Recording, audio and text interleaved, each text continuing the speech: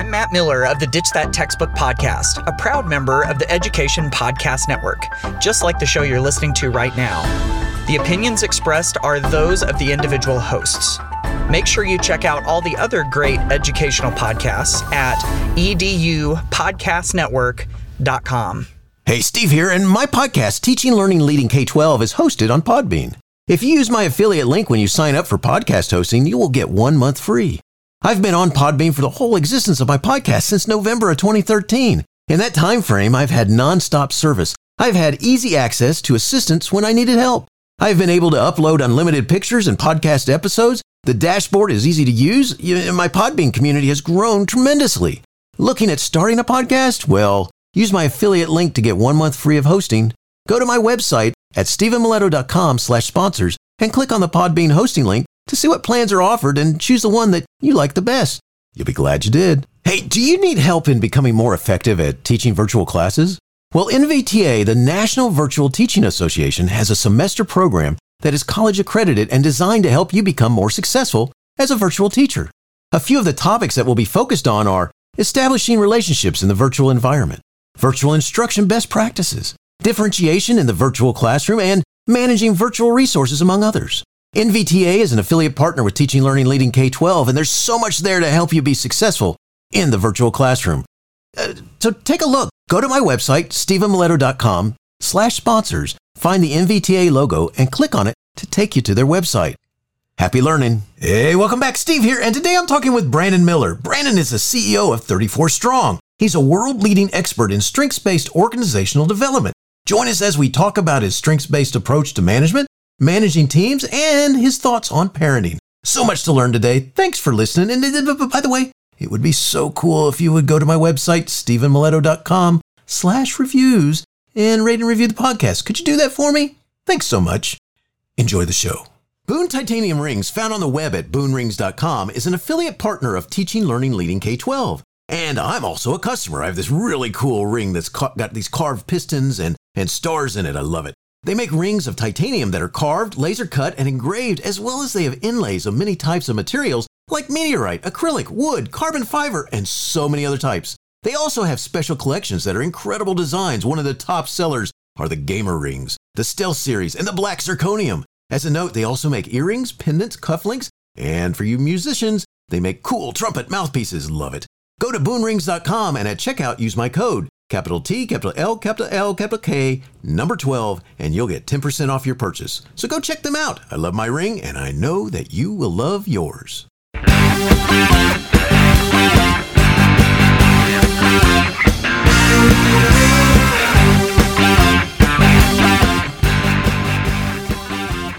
You are listening to Teaching, Learning, Leading K-12, a podcast for educators, helping you help kids achieve their dreams.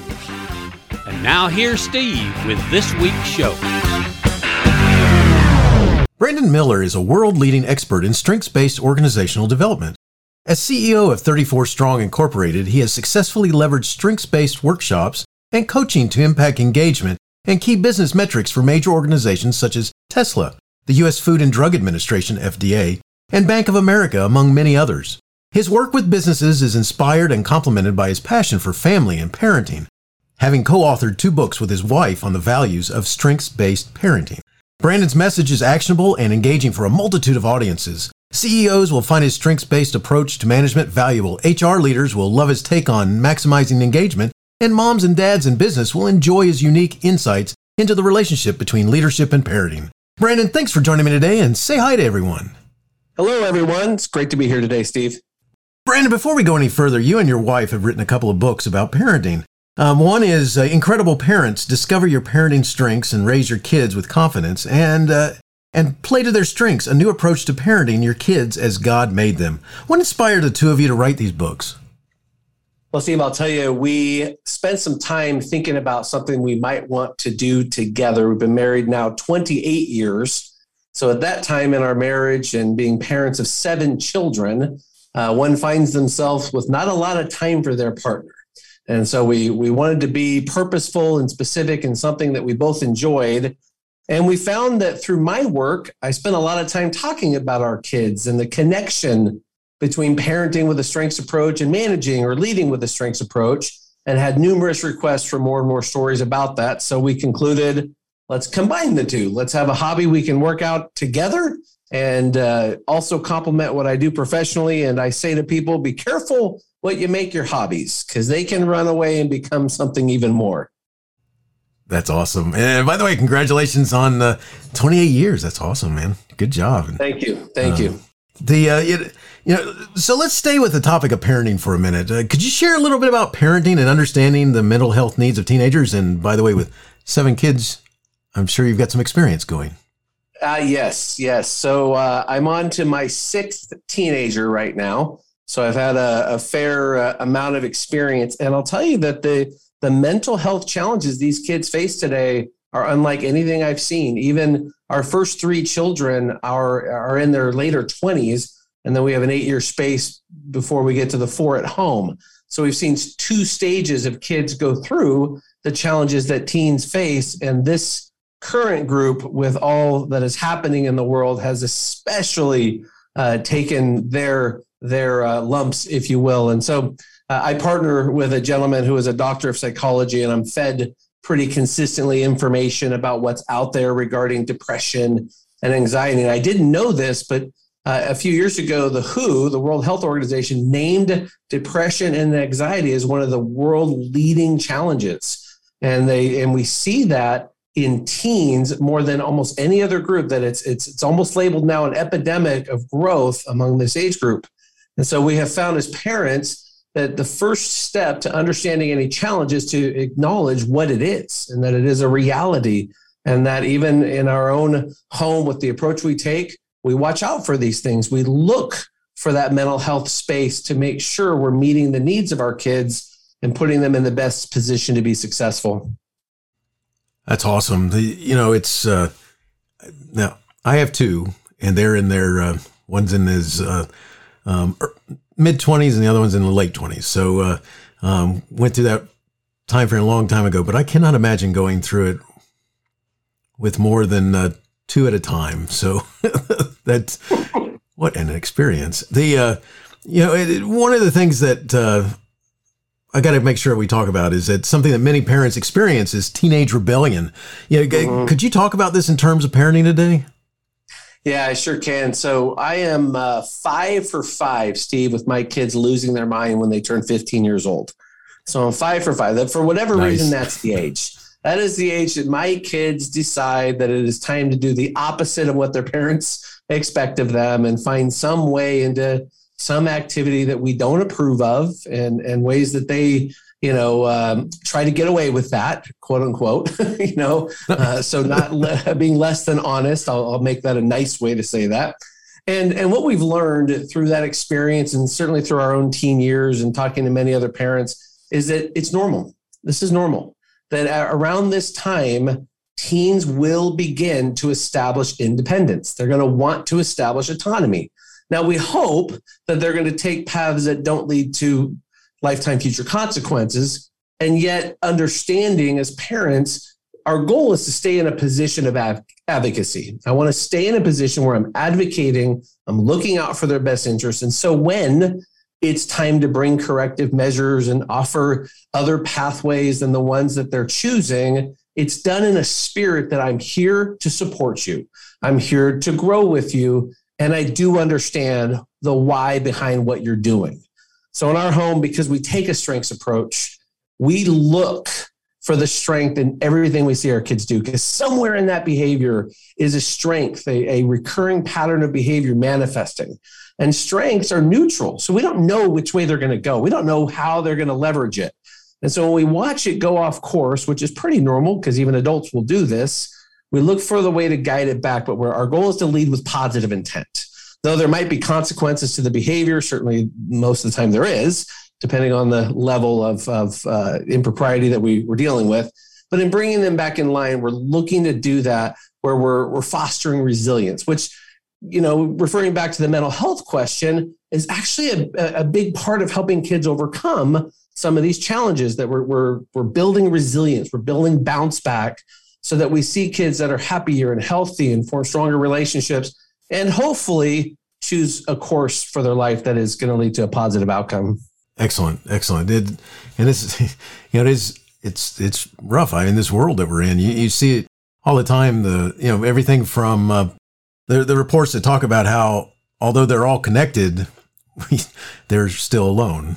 And in these worlds, because the connectivity is through electronic devices and such. And it's funny because I think about when I was a kid. I had and for those of you listening, yes, there was electricity then. Okay, but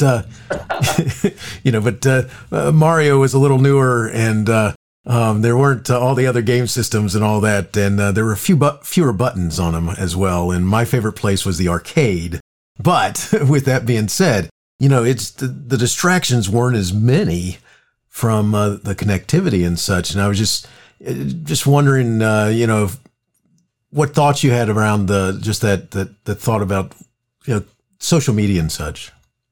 Absolutely. I do have very strong thoughts about this and have worked very hard to give my kids room to leverage technology as a great tool. So stay connected with friends, build relationships, while also being aware of the pitfalls, the dangers, and absolutely the dark, scary sides of what this world can open them up to. And so as a parent of teens, we've made it our intent that we limit social media until they're well into their 17, 18-year-old years. So we are proponents of letting the emerging brains not have that much information coming at them. And I'll just speak to that part of it. So much information to where it becomes difficult to hold attention. And that really is the prime commodity that the world is competing over, is our attention. And so if we can help our children, and as parents understand, we want their attention on their school. We want their attention on becoming good citizens, their attention, if they have siblings, being a good sibling, member of the family, member of the community. And there's only so much bandwidth to work with in these young emerging minds. And so when you allow it to go too far out into other places, you're essentially working against yourself as a parent, because you're aiming for certain outcomes of a child who will be prepared for adulthood. But in the expansion of their mind into too many places, that it's limiting. And then we see that with kids emerging from the home with a lack of preparedness for the working world, the university world, and what comes after life at home. And so we take an approach of limiting that. And even then, we have certain controls that we have asked them to work with us on, to put in place. They don't always comply, but we work with them on that, while adhering to other standards that we ask them to spend their time on.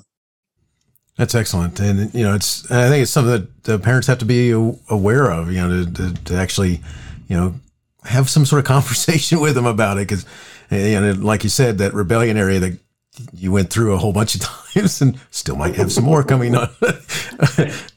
I got 1 year to go with my next one. He's 14. So we'll see we'll see what happens in June of next year. Excellent. Good luck. Yeah, thank you. Let's start connecting your work with parenting. How does fatherhood and business relate? I mean, how do they relate together and complement each other? Oh my goodness. So when we work within organizations, we spend a lot of our time aligning leadership expectations with manager responsibilities. And so we end up often training managers how to be a great boss, a great manager. And it is so interesting, the parallels between management and parenting. It's a lot of the same muscles that you're going to use to do either role. And so we get to bring into the space, especially, we'll ask, how many of you are parents? Many of them will raise their hands. How many of you had parents? Everyone raises their hands. So we all have a frame of reference here. And some of us had great ones, some of us not so great ones, all level of experience. But we each fundamentally understand the purpose of that relationship, the goal of development, the goal of preparation, the goal of making people into who they are meant to be, who they can grow up into. And so that parallel when it comes to development is where our work really sinks in, because we provide organizations with an option. You can choose what is referred to as the deficit or weakness assumption, that the best path to success is to fix people, make them better than what they are now by solving whatever incompetence or area of quote unquote weakness they have. Or you can choose a path that spends more time thinking about where are their assets, where is their energy, where is their strength, what really makes their eyes light up, what gets them up in the morning excited to come to work, and put more of your resources there. And parenting management, either one's going to lead to higher level of engagement overall for team or org than the other. And that's where the parallel comes into play. And it fits very well. Having worked with many teams, having managed and been part of teams, as well as managed and creating teams and doing and being part of the leadership of organizations and such, it fits very well. As well as the sometimes when you're kicking yourself because why did I go that route? That also fits, Well, and we like to say that, that obviously the parallel runs out that you can't fire your kids, or at least good luck with that. Yes. They're going to keep showing up. So management obviously has a different level of love and attachment and all of those things. However, when we talk to teams and we ask them this question, so list for us the qualities of the best boss you ever had and list for the qualities of the worst boss you ever had. And almost every single time we're going to hear, they cared for me as a person. They were invested in my success. They took time from their schedules to make a way for me, which sounds a ton like great parenting. It's very similar up to and including you'll hear them say, I love that person. It was a great manager, because that fondness is natural when you feel like somebody really has your back, really is looking out for your best interest. I love that analogy because, we probably all have stories about that manager, that leader in our lives that was like that. And I know I have mine. How about yours? Do you have one? Oh man. I had the most amazing boss. His name was Tom. And this was one of those people that come into your space, and it's like they take the time to know you almost better than you know yourself. So the way that he managed was there was just understanding that I was growing. This was in my 20s. I was emerging in my career. But at the same time, there was pushing. There was this, I see more in you. You can become better. I'm not letting you settle. We're not just going to let you stay where you were. We're going to move you forward. So he had this amazing balance of being warm and personable and engaging. I like to spend time with him. Funny story. He's my best friend to this day. So he was the boss that grew into more, but he was very much invested in me as a person, while at the same time, I so appreciate that he did not let me get away with mediocrity. He would not let me settle for performance that was less than where I could be at. And so he kept moving. And that was a perfect understanding of who I am and my strengths. Though that at the time I didn't always love that. I look back today and thank him to this day for just being such a great boss, mentor, leader, developer. That's awesome. That's really cool. And just as a note, it's funny because the one who made the big difference in mine, who fits that your whole model, his name is Bob, and boy, I said that weird. His name is Bob. And Bob and I are still friends today, which is really cool. And he's in his 70s now. But one of the things that he did for me that I'll never forget is that he's like, you really need to read this. No, you don't understand. You're going to read this, and then we're going to talk about it later. And so he made sure that I started reading. And reading became part of my professional growth as a result of him. Even though I was a reader, he made sure that I read. That's fantastic. And it's fabulous to listen to people. I mean, with sometimes emotion, with just recalling these relationships. And so, any one of us who've had multiple managers in our day, multiple people we would refer to as boss, we know the difference between a good one and a not good one. We understand that. And so with a strengths approach, all it does is it just takes the shape of what we look at differently. It just puts the focus somewhere else. And it allows for a real emergence of some really cool conversations around, you're really great. We can help you be even better. Let's keep growing. Let's keep moving toward that.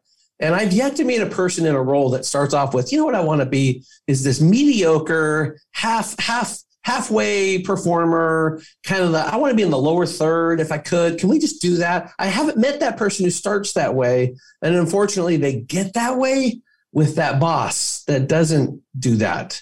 The boss that's picking on, well, you're you're okay here, here, and here, but we're not good here. So we're going to spend all our time, 80 or 90%, thinking about everything wrong with you.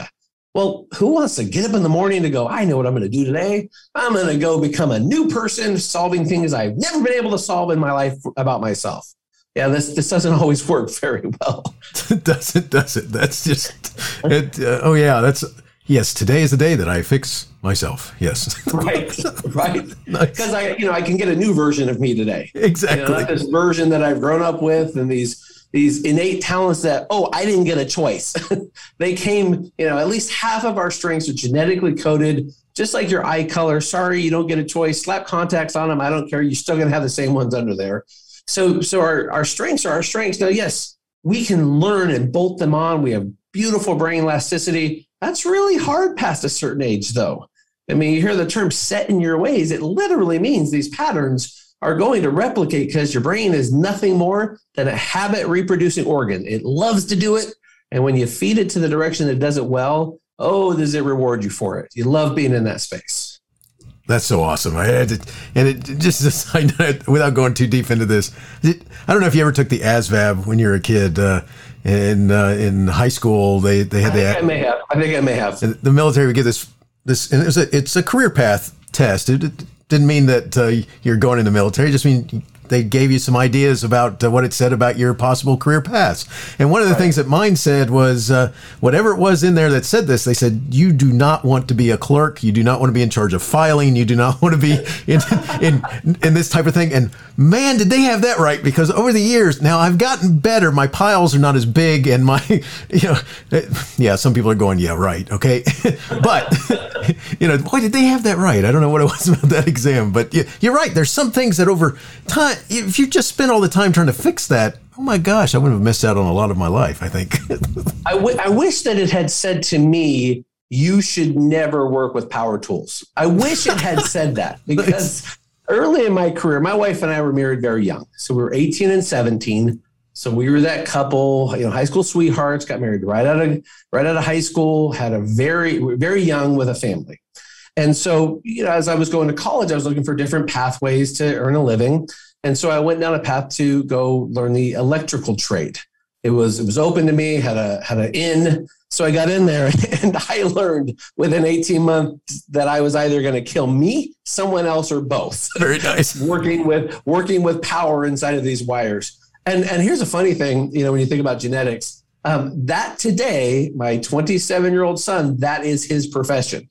He is a journeyman electrician. So when something breaks in my home, I call my son Lance, because that's his brilliance. He's amazing at it. Dad had to learn really young, stay away from tools. It will go bad for people. That's cool. That is so cool that your son became an electrician. That's awesome. Yes. Talk about, now that's a cool way of fixing your problem, right? I'll tell you what, that's called managing to your weakness. Get a partner who can come along and help bring their strength where you're not strong. I like that. You're CEO of 34 Strong. Can you give us an overview of 34 Strong and what its purpose is? Yeah, I got to tell you, I love my job. So being a CEO to me is I have the amazing opportunity to be a chief repetition officer. So that means I get to repeat the awesome stuff that we can look out and do, the vision. Like, what are we going to get to do, guys? And what's coming on the horizon, team? And then I get the amazing opportunity to develop a group of leaders and just help them become all that they can grow into, and then just get to marvel at how their strengths just dwarf mine in certain areas. And they just thrive. And so at the core of what we do is we solve the problem of employee disengagement. We have yet to walk into an organization that doesn't have the challenge of more people disengaged than engaged. I've not met that when we're invited in. So more people just going through the motions, just there, just meh. Or even worse, they're actively working against you. We call those actively disengaged people. We have an acronym for that. They're cave dwellers, consistently against virtually everything you're trying to accomplish, and you can't not know who they are. Love that. They're the internal people working against you. So we work within those organizations to solve that problem. And the way that we do it is we are We are partners through the Gallup organization, which has this amazing tool called Clifton Strengths. There are 34 of these strengths. That's why we're 34 strong. Every one of us has them. And we go in and help organizations become 34 strong, strengths-based, they're employee engagement focused, and their outcomes. We measure important things like right now, huge challenge, retention of great people, retaining the right people in the right roles for success. We do that mostly right now, actually in the government space. So with COVID, our entire company changed to a virtual-based company. So all of our trainings are now online, virtually about 95% of them. And so we do a lot of work within our own state, in the federal government, counties, cities, higher ed. That's where we get to spend most of our time, is in that space right now. Very cool. Very cool. And I got to ask, because you actually touched on it there for a second. You said you love your job as a CEO. What you like the most? Oh, developing leaders. I love it. I love to develop leaders. Oh, in a close second. I love to lead our full team meetings and just inspire the team. I love to so this last Friday we did last Wednesday, I did our team meeting, and I was privileged to hear some information about our team from 5 different sources. And this was unrequested information. They were complimenting our team at how well they were doing at meeting the needs of our stakeholders, meeting the needs of our clients. Just a pleasure to work with. So I got to go to the meeting and be the bearer of great news. Here's all this great stuff, team. You guys are just rocking it. And then I got to issue a reward, because when you're the CEO, you get to do that. So I got to say, gift cards for everybody. Everybody gets a half day off this Friday. You're off at noon. Enjoy your long weekend. And I love the space of getting to be the primary person who brings praise. If I'm going to set an example for my team, it's going to be outshining every team member on I give recognition and praise, because the stats around that impact, just that alone on engagement is massive. And I think many of us leaders miss golden opportunities to enhance so many of our key performance indicators, our key metrics, just by that one variable alone.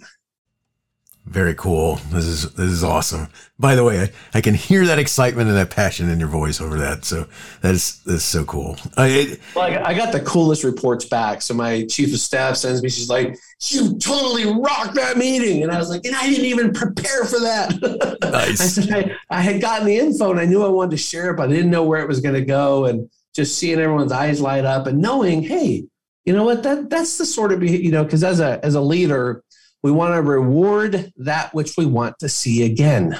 So if I want to see them being excellent at serving our stakeholders and serving our customers, then I want to invest in that, because we invest in what we want to see.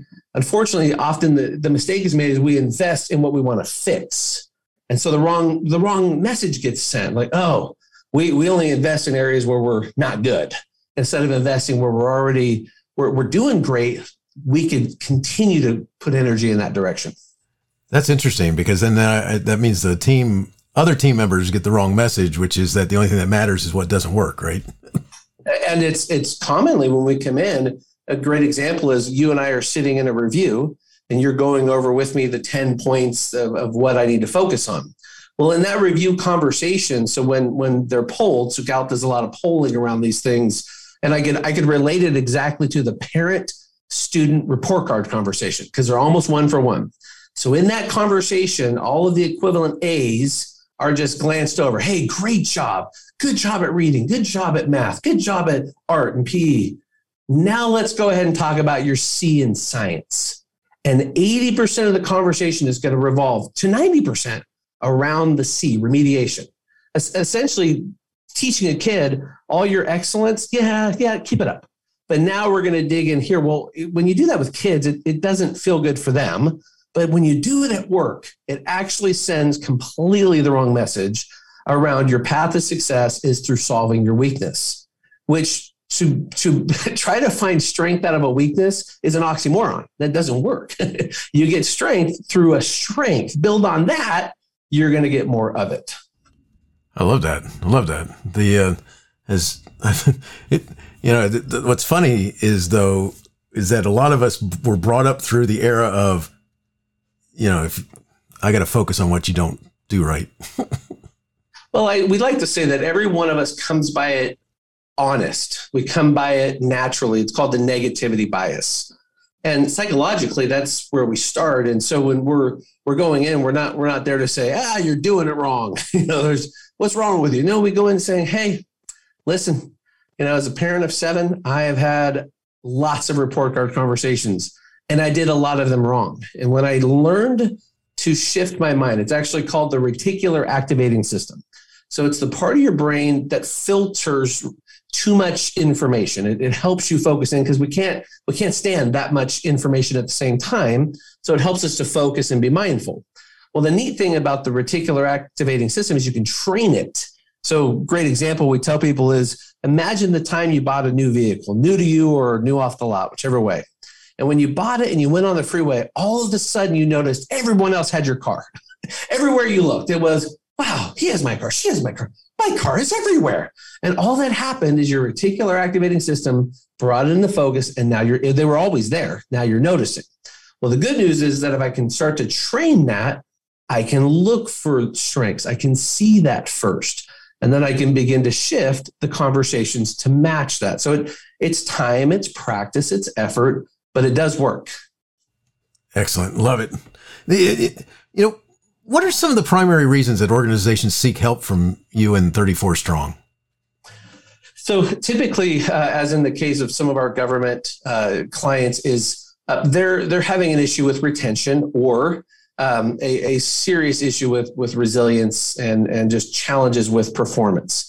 So you can center that around engagement and resilience are a little different. So in the midst of a pandemic, an engaged employee that's proactive, right?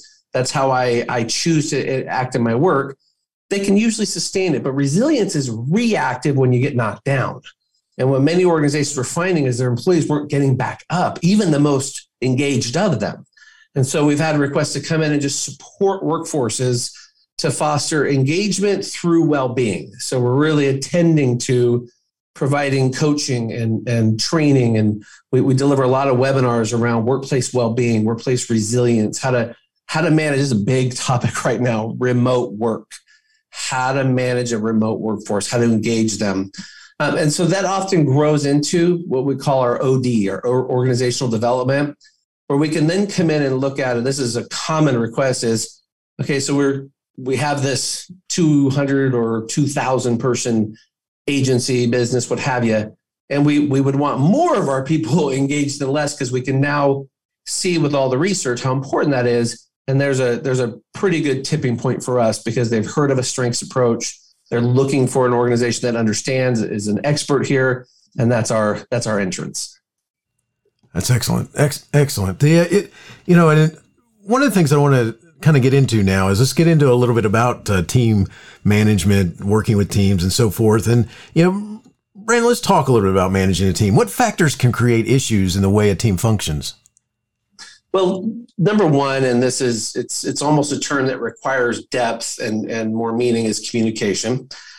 Because many of us, when we're managing, and this is not an indictment, but we manage to our own style. We manage to the way that we learn best. We manage to, and certainly, a teacher can fall into this or others because it's how I interpret information.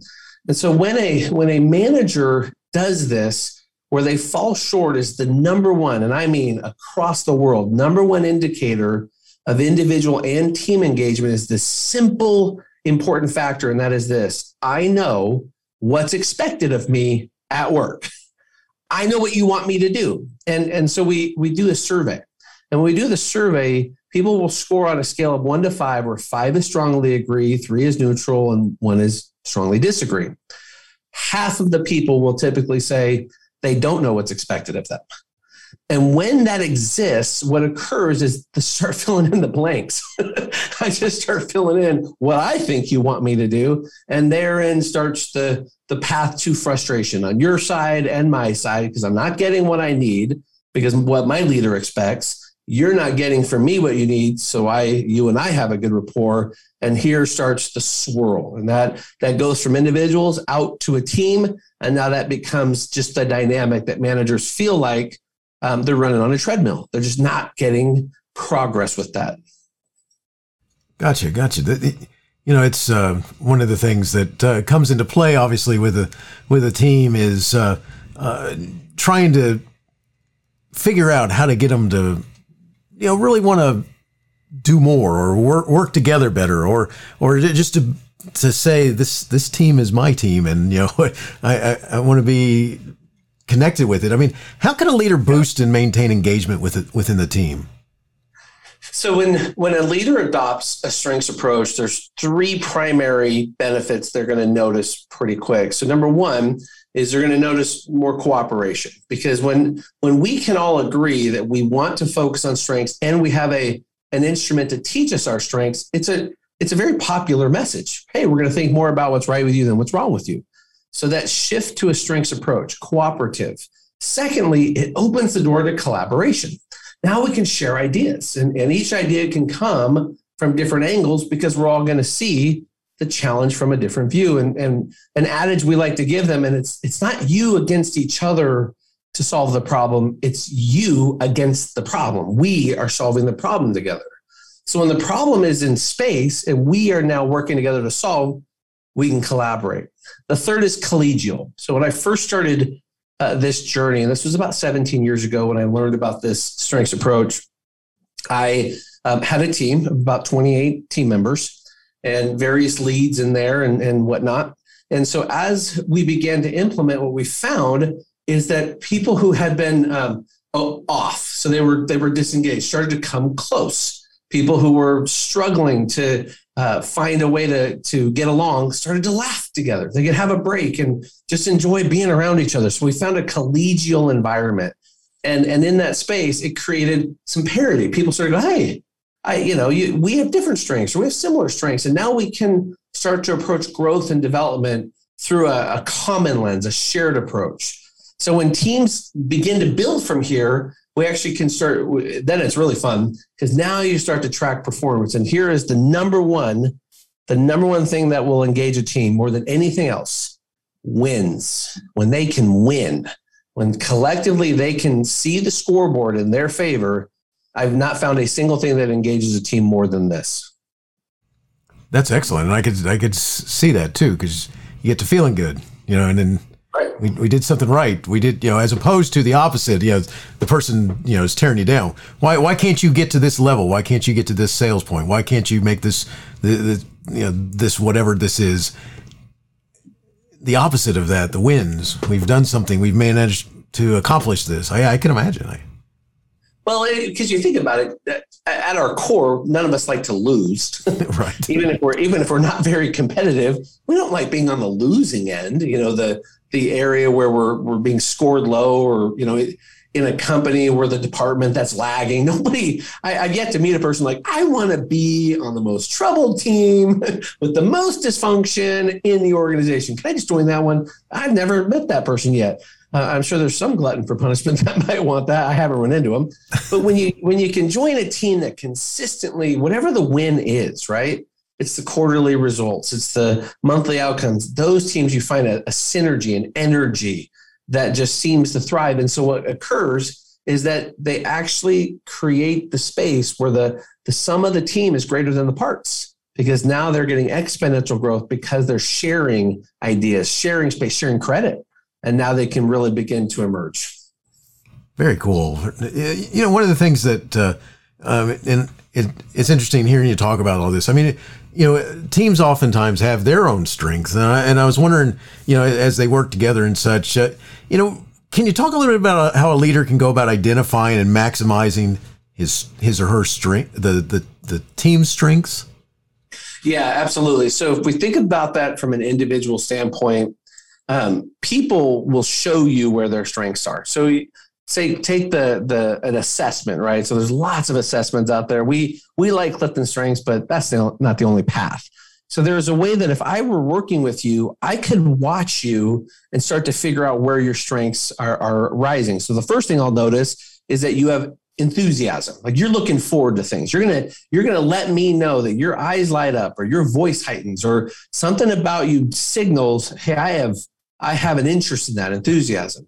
Then a strength is going to show up with, it comes easy to you. So not only are you doing it, but it looks like, wow, he's just swimming in his own pond there. Look at that go. I mean, just really, we like to give this image. It's like running downhill with the wind at your back. That's what a strength looks like. You just look like you're flowing. Because third, it's above average or standout performance. So it really shows up as excellence. These are all going to begin with E, by the way. We call them the 5 E's to a strength. So enthusiasm, ease, excellence, and fourth, energy. So this is, I worked hard. I put in a long day. But what I did well. So at the end of the day, I still have more in the tank. I'm still energized. I'm still feeling that I have more to give my family, more to give my community, more to go volunteer. And then fifth is enjoyment. And this is where we like to combine this enjoyment with endurance. I can keep going even when it's hard. So when a leader looks at a team, it can start to see, where's that collective energy? Where are the individual parts coming together to show us our team performs well under pressure? That's a strength. Our team performs well when they have time to really analyze and work through, logic-based reasoning. That's where their strength is. This team performs well in the morning. No, this is an afternoon team. So there's practical ways that a manager can start to look through that filter and see what it's after. I love that. I love that. It's and there's nothing better, by the way, than working on a team that clicks. I mean, that's the way I like to think about it. Is it clicks. You get that thing happening there, and you like to be with each other. And you start to notice as the coach / manager, it's the team starts to take its own dimension. So instead of pushing now, like, come on, let's go team, get going. Now you're running to keep up. As they have their own momentum, it's all right, this is going to make me better. I gotta be out in front of this, finding out where their obstacles are so I can keep this momentum going. I love that. That is awesome. One of the things that I got to make sure that I get you to talk about, because, besides clicking, and I love your analogy because there's nothing, when you have to start keeping up with the team, that's as the leader, as the manager, that's a cool feeling. And, one of the things that is going to come out of this is that, could you talk a little bit about becoming an advocate for your team members? Yeah. So every single leader, whether we like it or not, and this is with our kids or with the people we lead, you're going to occupy one of three positions in the heart and mind of those you lead. You will either be their advocate, you'll be seen as their adversary, or the worst, you'll be seen as ambivalent. Just you don't care. It could go either way. And so advocacy is a really intentional choice, because if I'm advocating for individual members of my team or my team, it very much looks like I'm knocking obstacles out of their way. I have their back. When things go down, I'm there to take the brunt of what comes, and I'm sharing the credit and success, and I'm making sure that when there's a problem or there's a defeat, that I'm right there first to say, hey, it starts with me. So it's ownership and it's measuring outcomes. Now, because we don't get to choose this role, you have to play the arc of time, because advocacy can involve saying no. It can involve changing a team member's role. It can involve holding them accountable, having difficult conversations when they're not performing. That's all in the vein of advocacy. Because if I know in my heart and convince you in your heart that I have your best interest in mind, and my goal is your success, then we have an advocacy relationship that will in time, as you and I described earlier about those managers we remembered, it will be remembered as that person really, they cared, they took interest, and they helped me become more than I would have been. I love that. It's so powerful. And all of this leads me, I have to ask this question, which is, can you talk a little bit about the role that coaching plays in helping a leader become more effective in working with their team and so forth? Because I think that's one of those aspects there that we got to talk about. Yeah, bosses will tell, bosses will direct, bosses give, they arrive in the authoritarian role. And a coach operates more authoritative. So a coach is going to think about you as a person and my connection to you. And we know that one of the needs that every person has to engage on a team is they need to feel cared for as a person. They need to feel seen and known. And right now, probably more than any other time than in my lifetime I can remember, people want to know they're seen. They want to know they're heard. So a coach sees you and knows you. A coach then also builds a path to develop you and engage you and grow you. And so it's getting the best of both sides of effective leadership. And so coaches are strong advocates. There's a coach in my past. His name is Ed Lombardi, if you can believe it. I had a Lombardi as a coach. That's awesome. That's awesome. And I don't recall if he's a descendant of the first Lombardi, the Green Bay Packers famous coach.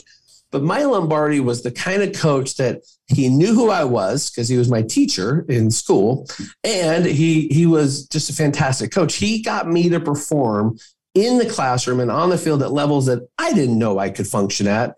And it was because he knew me, he took an interest, and boy, did he push. Boy, did he kept expecting more from me. And he used to have this saying for us, and it was a call and response. He would say, "You gotta." And then as a team, we would respond, "Believe." And what he was going for there is, I believe in you, and now I need you to believe in yourself that you can win, you can be victorious, you can succeed. Never forget it. It's been something that's bounces around in my head 25 years later, looking back and go, gosh, what a great coach. That's so cool. That is very cool. Brandon, this has been awesome today. And one of the things that I want to make sure I get you a chance before we close, if someone wanted to connect with you or learn more, where would you send them? 34strong.com. So the number 34, the word strong.com. I mentioned earlier about setting expectations was one of those really important points that a manager needs to do well with a team and with individuals. And there's a free downloadable coaching guide to know how to do that. And thousands of managers around the world have used this guide. It's 10 questions, and used right, boy, does it help get the confusion out of the way, the ambiguity out of the way, gets right to the point of here's what I expect of you. Here's what you expect of me. Now we got a game plan. Let's move forward. 34strong.com. Love it. And I'll make sure that's in the show notes. And I got two more questions for you. And they're questions I just like to ask my guests. And the first one goes like this, Brandon. How do you keep going when there may be so much going on that you want to quit? The power of community. So I have found that if you want to go fast, the saying says, go alone. If you want to go far, go with others. I am a social creature by nature. And so if I know that I'm a part of the team, part of the community, part of the whatever that is, that could look like my family, that could look like the people I run with in business, or the team I'm coaching in sports, or my faith community, whatever it is, the community aspect, understanding that I am relied upon, and it's okay for me to rely on others. That has made the difference many times when it just feels like it's too much. Great. I love that. In these times and eras, people are always looking for ways people keep going. And I love it. The last one I got for you. Do you have a teacher in your past who made a difference in your life? If so, who was it? And what would you say if given the chance to say thank you? So Coach Lombardi was definitely that teacher. He created a classroom environment where you just wanted to learn. You just wanted to know more. And I don't know if it was my competitive nature that I wanted to be his highest scoring student out of all 6 periods he taught. And by golly, I hit that mark. And it was not easy to do. And it was because I so appreciated how he taught. I appreciated how he engaged, and I wanted to give that back. And years later, I saw Coach, I got to coach under him and his program in 2 different schools, and just able to really appreciate him. Saw him some years later and just had a warm exchange. And so, to Ed Lombardi, just thank you for being a great teacher, great coach. So much of my life was impacted by you. That is awesome. Brandon, thanks so much for talking with me today. It was great learning about 34 Strong, hearing about your thoughts about parenting and working with teams. I'm wishing you the best in all you do. Thank you. Teaching Learning Leading K-12 is excited to be a member of VoiceEd Radio. VoiceEd Radio, your voice is right here. Teaching Learning Leading K-12 is a proud member of the Education Podcast Network. Podcasts for educators, podcasts by educators.